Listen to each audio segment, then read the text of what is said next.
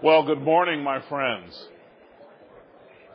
And you men are most gracious to accept these occasional substitutes for Sandy as we're away. I'm Tim Russell.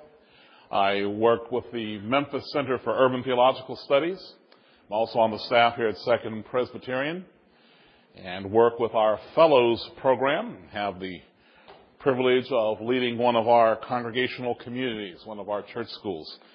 We have a lot to be thankful for as we think of what God has done, and no less a thing than the deposit of Scripture that He's given us so that we may follow His will, that we may know Him and serve Him better with what the New Testament apostle says are peaceable and godly lives. Let me read to you from Obadiah 1, and I just want you to be bathed by this Word of God as I read from you 1 through 21 of this very, very short book. Please hear the Word of God from Obadiah. The vision of Obadiah. This is what the sovereign Lord says about Edom. We have heard a message from the Lord. An envoy was sent to the nations to say, "Rise, and let us go against her for battle. See, I will make you small among the nations. You will be utterly despised. The pride of your heart has deceived you. And you who live in the clefts of the rocks and make your home on the heights, you who say to yourself, who can bring me down to the ground? Though you soar like the eagle and make your nest among the stars, from there I will bring you down, declares the Lord. If thieves came to you, if robbers in the night, oh, what a disaster awaits you. Would they not steal only as much as they wanted? If grape pickers came to you, would they not leave a few grapes? But how Esau will be ransacked, his hidden treasures pillaged. All your allies will force you to the border. Your friends will deceive and overpower you. Those who eat your bread will set a trap for you, but you will not detect it. In that day, declares the Lord, will I not destroy the wise men of Edom, men of understanding, in the mountains of Esau? You warriors, O Teman, will be terrified, and everyone in Esau's mountains will be cut down in the slaughter. Because of the violence against your brother Jacob, you will be covered with shame. You will be destroyed forever. On the day you stood aloof while strangers carried off his wealth, and foreigners entered his gates and cast lots for Jerusalem, you were like one of them. You should not look down on your brother in the day of his misfortune, nor rejoice over the people of Judah in the day of their destruction, nor boast so much in the day of their trouble. You should not march through the gates of my people in the day of their disaster, nor look down on them in their calamity in the day of their disaster, nor seize their wealth in the day of their disaster. You should not wait at the crossroads to cut down their fugitives, nor hand over their survivors in the day of their trouble. The day of the Lord is near for all nations. As you have done, it will be done to you. Your deeds will return upon your own head. Just as you drank on my holy hill, so all the nations will drink continually. They will drink, and he as if they had never been. But on Mount Zion will be deliverance. It will be holy, and the house of Jacob will possess its inheritance. The house of Jacob will be a fire, and the house of Joseph a flame. The house of Esau will be stubble, and they will set it on fire and consume it. There will be no survivors from the house of Esau. The Lord has spoken. People from the Negev will occupy the mountains of Esau, and people from the foothills will possess the land of the Philistines. They will occupy the fields of Ephraim and Samaria, and Benjamin will possess Gilead. This company of Israelite exiles who are in Canaan will possess the land as far as Zarephath. The exiles from Jerusalem who are in Sepharad will possess the towns of the Negev. Deliverers will go up on Mount Zion to govern the mountains of Esau, and the kingdom will be the Lord's. Well, Obadiah is that shortest book in the Old Testament. It's never quoted in the New Testament directly, but it has a message that is pulsating throughout this Bible from Genesis to Revelation. And that message could have three parts. First, God is in charge. Second, God's enemies will be defeated. Finally, justice will resound. And the overall message is there in that last verse. The kingdom will be the Lord's. The kingdom will be the Lord's.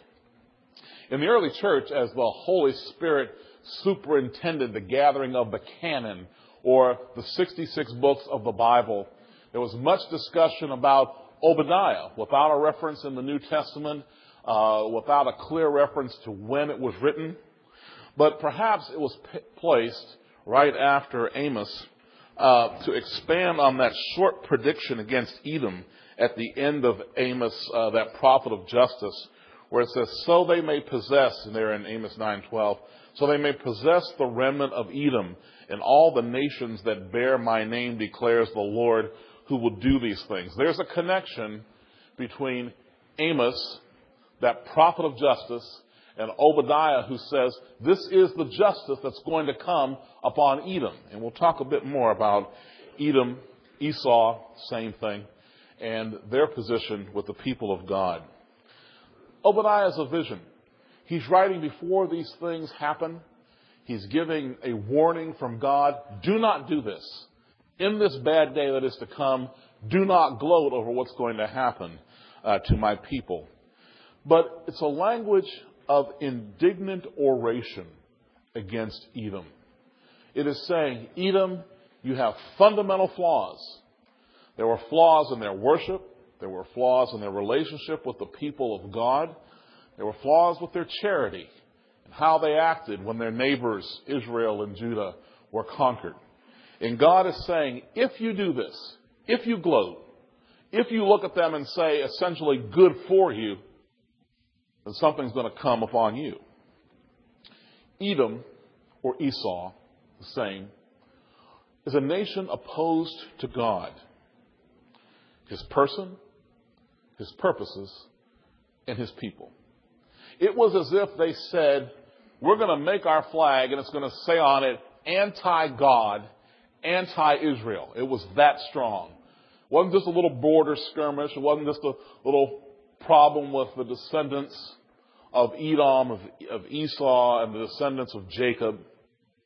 This was a struggle, and it's figured for us here as the struggle of the nations of the world against the nation of God, against the kingdoms of this world, against the kingdom of God. And so Edom stands, as it is, as the poster child for bad behavior of all the nations. They signify what it is when a nation says, we don't need Jehovah, we don't need the God of Israel, we will survive on our own. We have our own resources. We're able to get along, and when someone comes and wipes God's people out, we're still going to stand. A contemporary of Hosea, Joel, Amos, Isaiah, they were all talking at the same time, all issuing prophecies. Isaiah has some very strong ones against Edom as well. Obadiah speaks as one whose very name means servant of the Lord. And he's responsible to carry God's word of sovereign rule, both judgment and blessing, to the nations. He talks about the rise and fall. And as I said, the last verse is the key. The message of Obadiah, even the whole Bible. God is creator. He's sustainer. He's the recreator. He's making all things new in Jesus. He's the redeemer. He's the king. His nation, now we understand, the church, the ones who love him, the ones who are called out to be his own, are ones for whom he has a plan. He has a plan that is for good for us, that neither height nor depth nor angels nor principalities nor things present nor things to come, as Paul says famously in Romans 8, can prevail against. God has a plan for the success of his people. He had a plan for the success of Israel. And anyone who said, I will oppose that plan, was going to run into God's displeasure, his disfavor, ultimately his judgment. But understand that God has a plan, and it's not just based on the fact that he can look ahead and see it. If I look to that counter and say, well, I'm going to plan to have breakfast, that doesn't mean much, because I know the ladies will have put it out there, and it's there. But if I tell you last night, I know that there is going to be my favorite breakfast there of such and such a thing, and it's going to be my favorite juice, and it's actually going to have ice in the glass, and it's going to be at the very far left corner, and Dan Patterson is going to bring it to me and spill it on me without knowing, then that's planning something, isn't it? Well, the nature of God's planning is not just that he knows, but that he is planning and he's putting things into place. And that should give us confidence.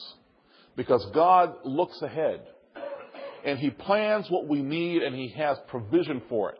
And so it isn't just that God has to say, well, I've got all these millions of people who need food. Let me figure out how they're going to get it. Let me figure out how I'm going to give enough strength to everyone in Thailand and America. And let's remember the poor, pitiful people in the Northeast who are having cold weather and they need more gas. God's provision has been from eternity to eternity. And so that's his plan for the nations who are under judgment. So that's his plan for his people.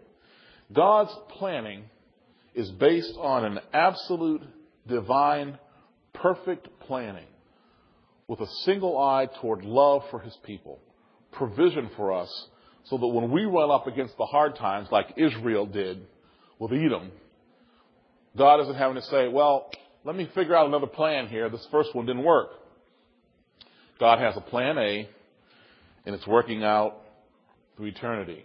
And this powerful, passionate, loving planning involves women and men and their actions, good and evil. It involves the nations as well and their actions. God says at one point to Babylon, "Oh, Babylon, Assyria, you are the rod of my anger. You will bring justice and you will bring judgment upon my people. But woe to you for doing that, because I will then bring my judgment upon you." All the nations have their purpose in God's great plan of salvation for his people. But we have no doubt, amidst the rise and the fall of nations, of people, and their fortunes, that indeed the kingdom will be the Lord's. And for those of you who got the study sheet, I decided this morning just to answer the questions for you. That doesn't mean that there's only my answer, but I know that you got this, and I know how frustrating it can be when you say, okay, I've got this study sheet. What are the answers? Well, first, what is God's perspective on Edom? Well, my answer is, you've got to come down. Edom, you're not right. There's been the centuries-old fight between the descendants of Jacob, the descendants of Esau. And they fought against each other even though they were brothers, but they lived like strangers and foreigners. And so what's God's plan for Edom? Well, it's destruction, but there's always the caveat that if you don't do evil, I will forgive. If you do the right thing, I'll bless you. So God's perspective on Edom is that you're a betrayer of Israel. Now remember, if you could think of Israel as my arm, and Israel's up here and Babylon's up here at the top, and they would come down the south, and they would come down and go through Edom, come back up to the south to go to Jerusalem. And that was sort of the long way around, but it was the best way around. So hold up a pencil and think of it, the long pen or pencil as Israel. Babylon would come down one side, go up the south, and they would attack Jerusalem. Well, who did they meet when they went down south? With the Edomites. And what were the Edomites saying when they would come? Instead of saying, we're going to help you, Israel. We know they're trying to get to Jerusalem, but we're going to stand in the midst for you. They stood back, opened the gates, and said, go get them. They're no good. Now we're going to see what the Babylonians are going to do to them. Now, it was going to be true that the Babylonians were going to have control over Edom as well. But they felt it's better for these pagan, heathen, horrible foreigners to have control over our area than for the people of God. And so God's perspective is, Edom, you have no idea how bad it can be. You think Babylon is harsh? Wait till you come under my displeasure, under my judgment for what you're doing to my people. And so the why is because they're continually disobedient. They're that really bad child that no matter what you do, no matter how severe the punishment is, no matter what you say, no matter what the lecture, the child doesn't say, yes, I'll do right. The child says, I'm still not doing it. I'm not going to do right. I heard a mother recently say to her child, I'm the boss. And her child wouldn't kneel down and pray. She said, we're going to pray. And this may not have been the greatest way of doing it, but I can understand. Mother said, you're going to kneel down and pray. The child said, I am not. The mother said, I'm the boss. And so she pushes the child down and says, we're going to pray to Jesus about your attitude. She knelt with the child, and she said she could hear under his voice the child saying, I'm the boss. I'm the boss. And she said, I realized I could make that kid pray, but he didn't want to. Well, Edom is saying, I'm the boss. I'm the boss. And God is saying, we'll see. Well, list the idols in which the people of Edom put their trust. Well, there's pride. They're saying that we can do this. We can rise up. We are the ones who can destroy Israel. We've got a plan. And they didn't have charity for their neighbors. They had some military ability. It certainly wasn't as great as Babylon. And the Edomites were always making these raids up into Jerusalem. And they go up and they'd be like little pests. And they go up and they conquer a little bit and they do some things. And then they go back to their sanctuary. And instead of being the helpful neighbors to the south of Israel and Judah, they were the ones who were always raiding, and you'd have to be looking at their flank, and Israel would have to say, okay, we have problems from the north, from Babylon. What's going on with Edom? And sure enough, Edom will be snipping at them. So there's a lack of charity for their powerlessness, which is what verse 11 is talking about, and there's an oppression of others, and that's what verses 12, 13, and 14 are getting at. You should not look down on your brother on the day of his misfortune. God is saying, Israel, my people are going to have a hard time of it, but at that time, you shouldn't look down on them. You shouldn't gloat in what's happening to them in the day of their destruction, nor boast. You shouldn't march through the gates as they did after the Babylonians came and said, well, now look at you. See how much power you have? The Babylonians have taken you over. Now, what's God going to do for you? In the day of their calamity, in the day of their disaster, you shouldn't seize their wealth. And that's exactly what Obadiah is prophesying is going to happen in the Babylonian conquest that came in 586. He says, you shouldn't wait at the crossroads to cut down their fugitives, nor hand over their survivors in the day of battle. And that's exactly what happened. When the Babylonians came and they were routing the people of Israel, the Babylonians should have said, the Edomites should have said, come to us, we'll help you, we're your neighbor. But when they saw the people of Israel fleeing, they said, well, let's take some of them and sell them into slavery. We'll make some money off of their calamity. Well, in the political profile, you see that there's Edom, these descendants of Esau, political, theological enemies of Israel, God's people. And then there's Babylon, which is always waiting for someone to league up with them in their conquest. And they're sort of a casual ally. So Obadiah is looking ahead to this time when Nebuchadnezzar is going to come down, make this raid, and he's saying, on behalf of God, I know what you're going to do. You're going to sell your neighbors. You're going to take advantage of them. When they flee, you're going to run after them and sell them as slaves. God is looking ahead at that time and saying, don't do this. I'm telling you what you're going to do. I'm warning you. Well, the Babylonian captivity came along. Israel was dismembered, dispossessed, and dispersed. But God always has a people who are willing to fulfill His purpose. They're going to go into exile because of disobedience. We're going to say more about that and what God does with those people. They're oppressed because they've been bad. Israel has departed from their belief in God, from their knowing about God, and from their teaching about God. We've seen that in earlier studies of the minor prophets. You'll see it again and again. God is using these prophets to say, return to your first love. Love me. Care for me. Worship me in the way that I have given to you in the Scriptures. If you don't, I'm going to use all these nations around you to come and bring judgment upon you. And Obadiah is one of those. And what's the punishment for the people who oppress God's people, for the Edomites? Well, you see it there in verse 10. God will bring judgment upon them. He's saying to Israel, you're bad.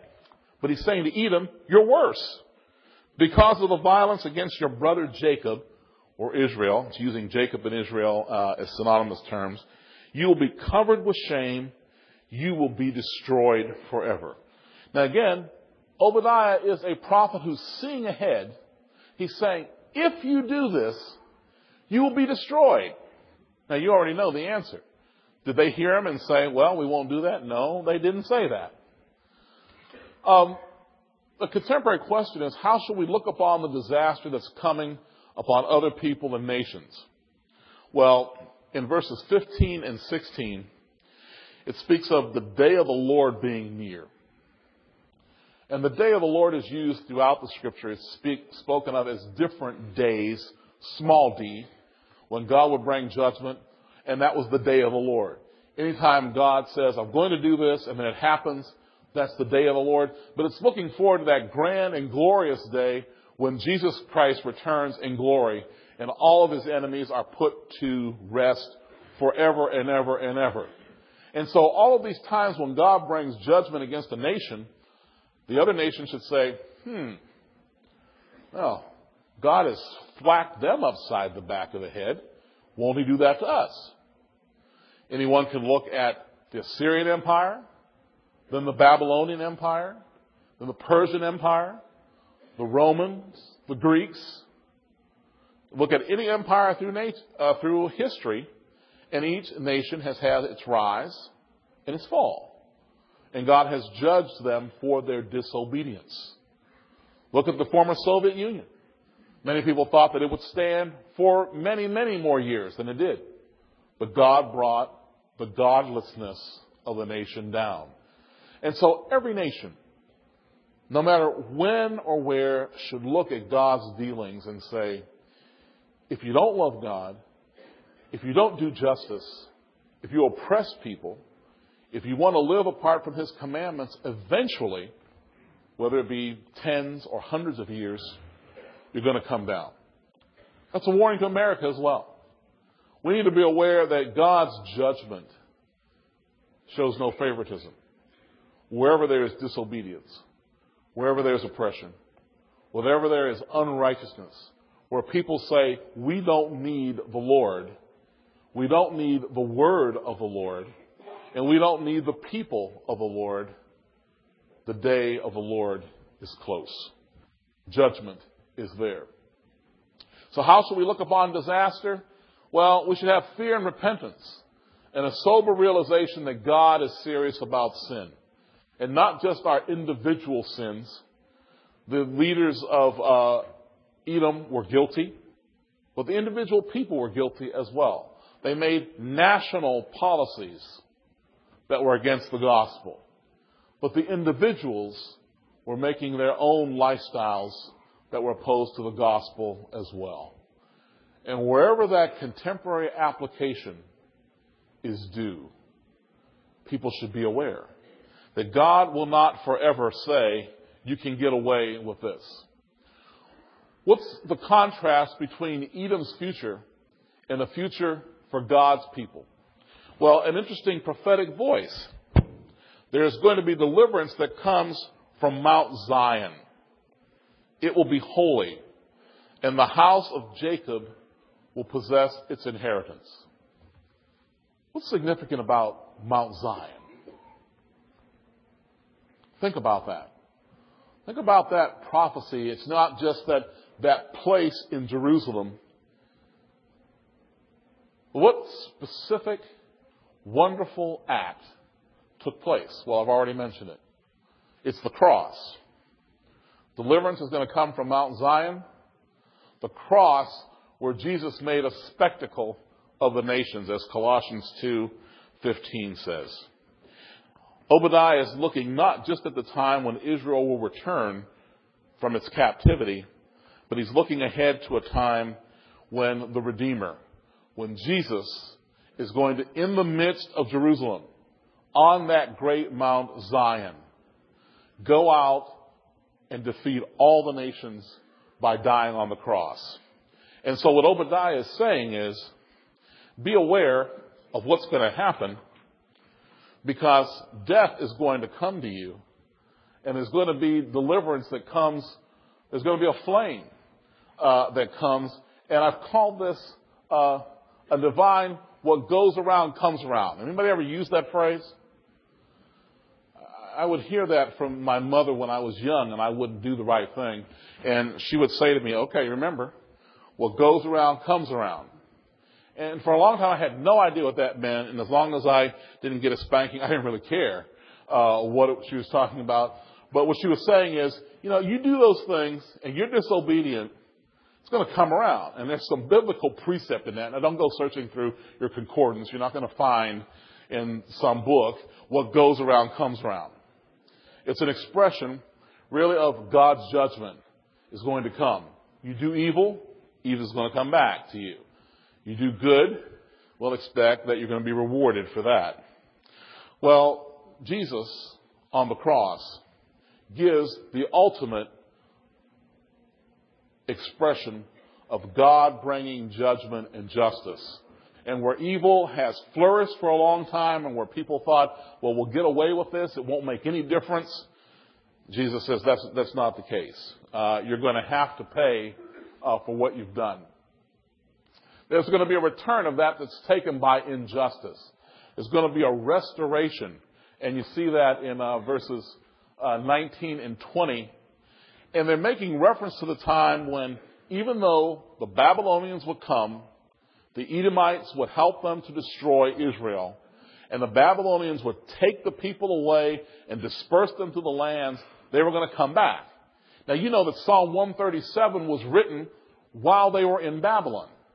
And where the psalmist says, by Babel's streams we sat and wept. And our captors said, why don't you sing the Lord's song?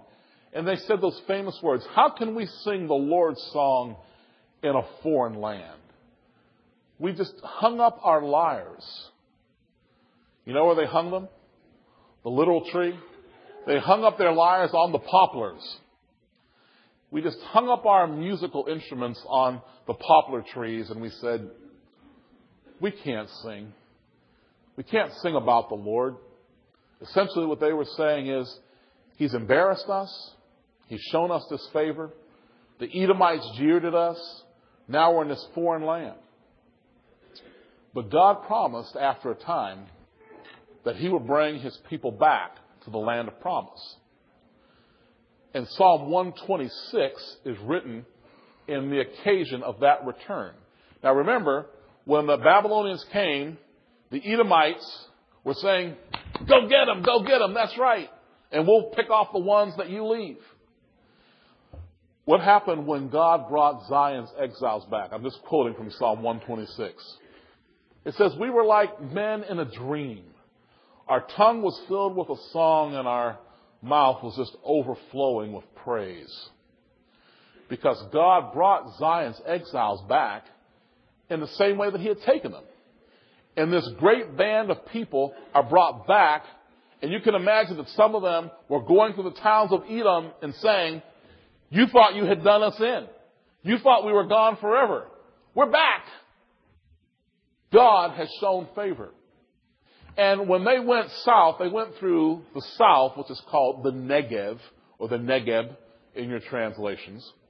And so the south is refreshed again because of the return of God's people. And they went through Edom, and they said, the nations looked at us, again quoting Psalm 126, and the heathen, or the nations, literal translation, said, the Lord has done great things for them.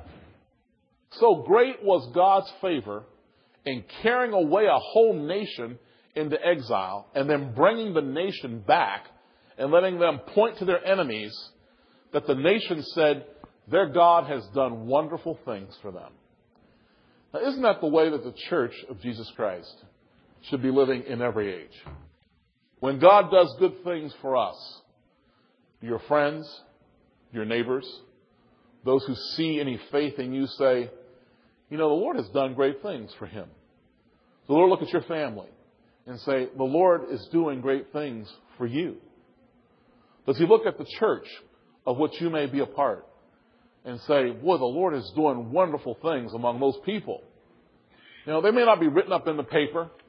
It may not be the largest and the biggest and the most prosperous, but whatever they're doing, their God is doing great things for them. That's what took place in Psalm 126. And it says, the sower goes out sowing in tears, but he will reap with joy.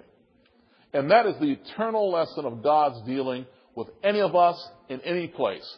Whether you're in Old Testament Israel and Edom is saying to the Babylonians, go get them, go get them, go get them. Or if you're living in 21st century Memphis, Tennessee, where maybe your coworker, maybe a friend, maybe a family member is saying, 6:30 in the morning to go hear a preacher talk about a book that you have to admit that you can't even find without quickly looking in the concordance? What's up with that? Well, you say, you know, it's hard being a Christian in some good times. When we go forth sowing the seed of living the gospel, it's a difficult thing. When people look at you and say, business ethics, get a life. Just do the job the best way and get it done, and just don't get us hung, please. Or when you say, we can't do it this way because I'm not just concerned about the bottom line, there's my conscience. And someone around you says, your conscience? Just get the job done. Or when people say, and you give how much to your church? What do you get back for that? And you just say, well, the blessing from God.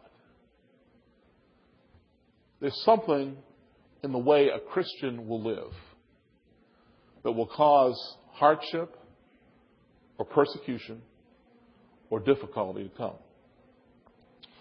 And whether you're doing the right thing all the time, you're still going to be like that sister who was standing here, whose hip degenerates and you can't work any longer.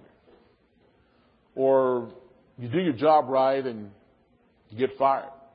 Or you find out that your partner's an idiot and you've been left with nothing after years of working. Or your kids just don't turn out right. Or your spouse leaves you. Or you find out she's cheated on you.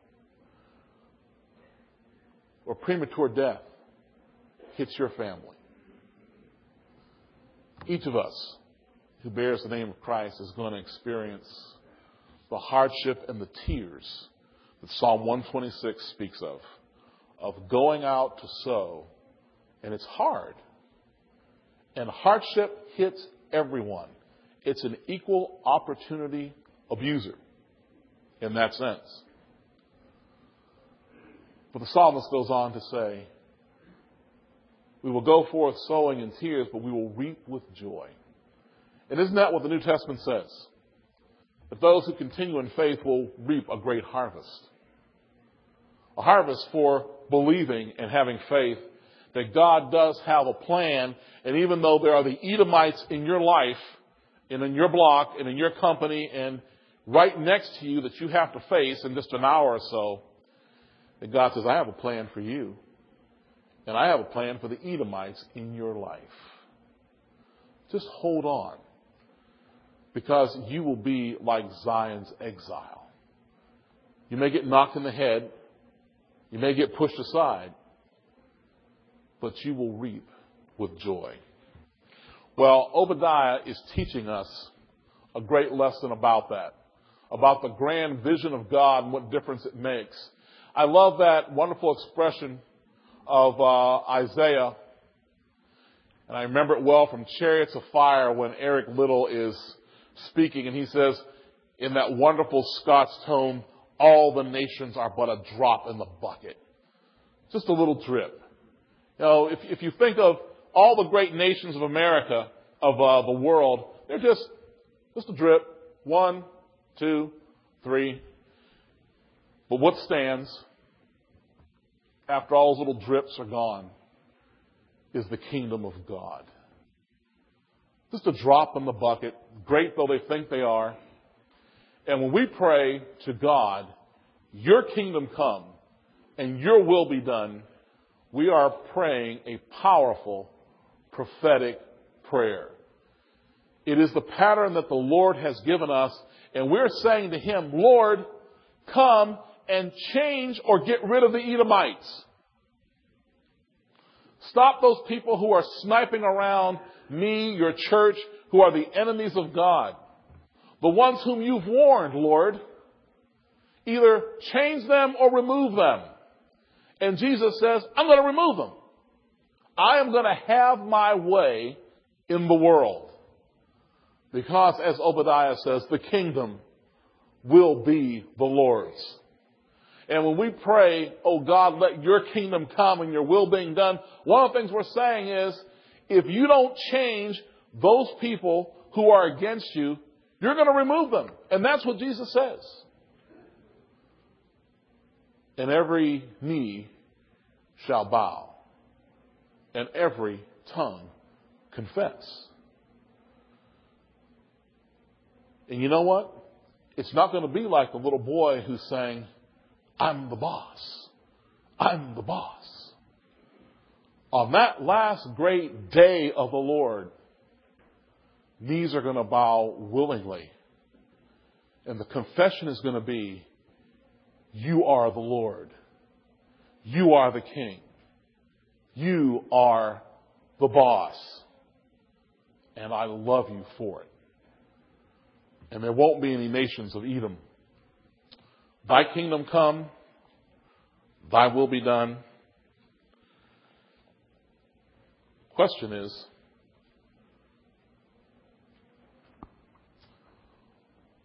what kingdom are you a part of? What kingdom do you enjoy? Isaiah 62:11 says, the Lord has made proclamation to the ends of the earth. Say to the daughter of Zion, see, your Savior comes. See, his reward is with him, and his recompense accompanies him. They will be called the holy people, the redeemed of the Lord, and you will be called sought after, the city no longer deserted. The question that was asked in the Old Testament is, Edom, are you going to do the right thing? Are you going to keep oppressing my people? Are you going to keep sniping at them? Are you going to be the one who gives them over and does the cleanup mission after the Babylonians get through?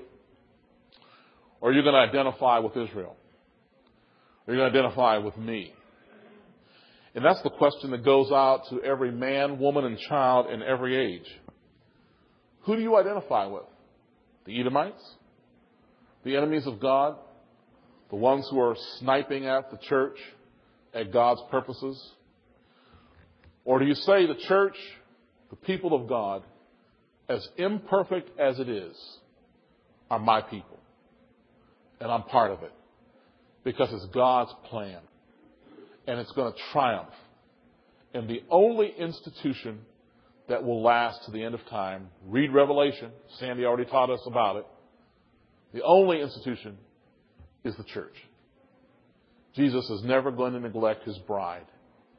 He's going to nurture it, love it, care for it. The question is, where are you? In what kingdom? What about the people around you? What is your concern for them? Well, the Lord brought Zion's exiles back. We were like men in a dream, the psalm says. The Lord has done great things for us.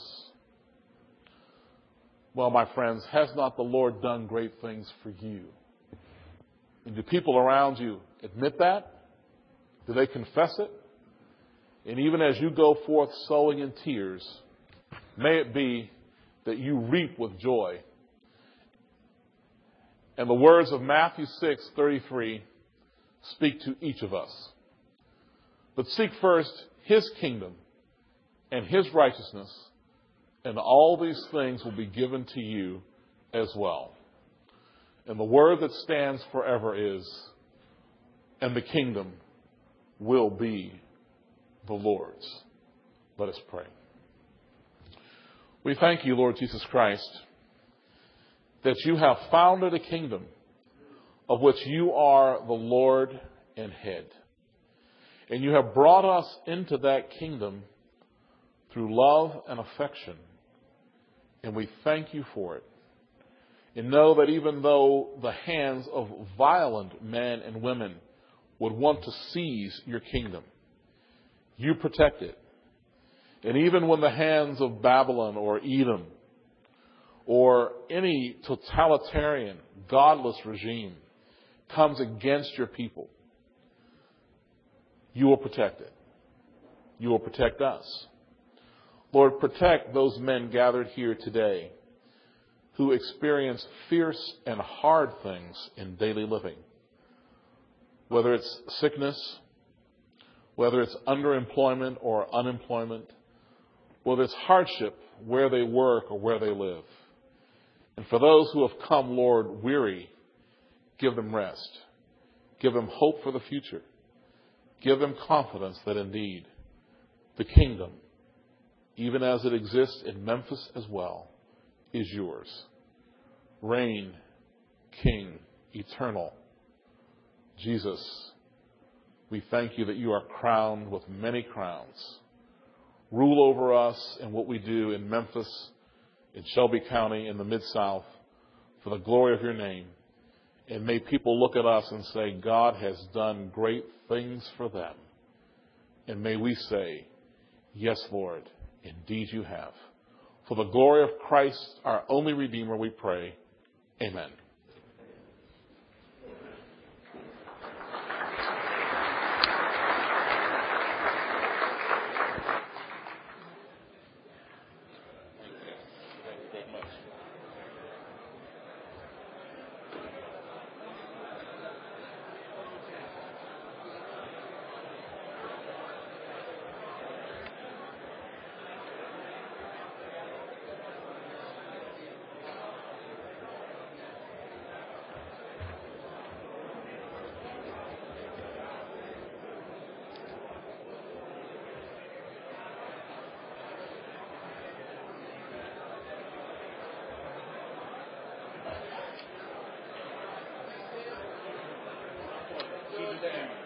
That's lots of work, buddy.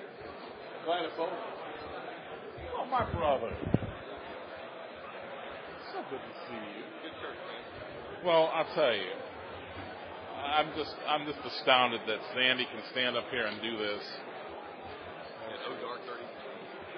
Yeah, and actually look alive. You look pretty alive.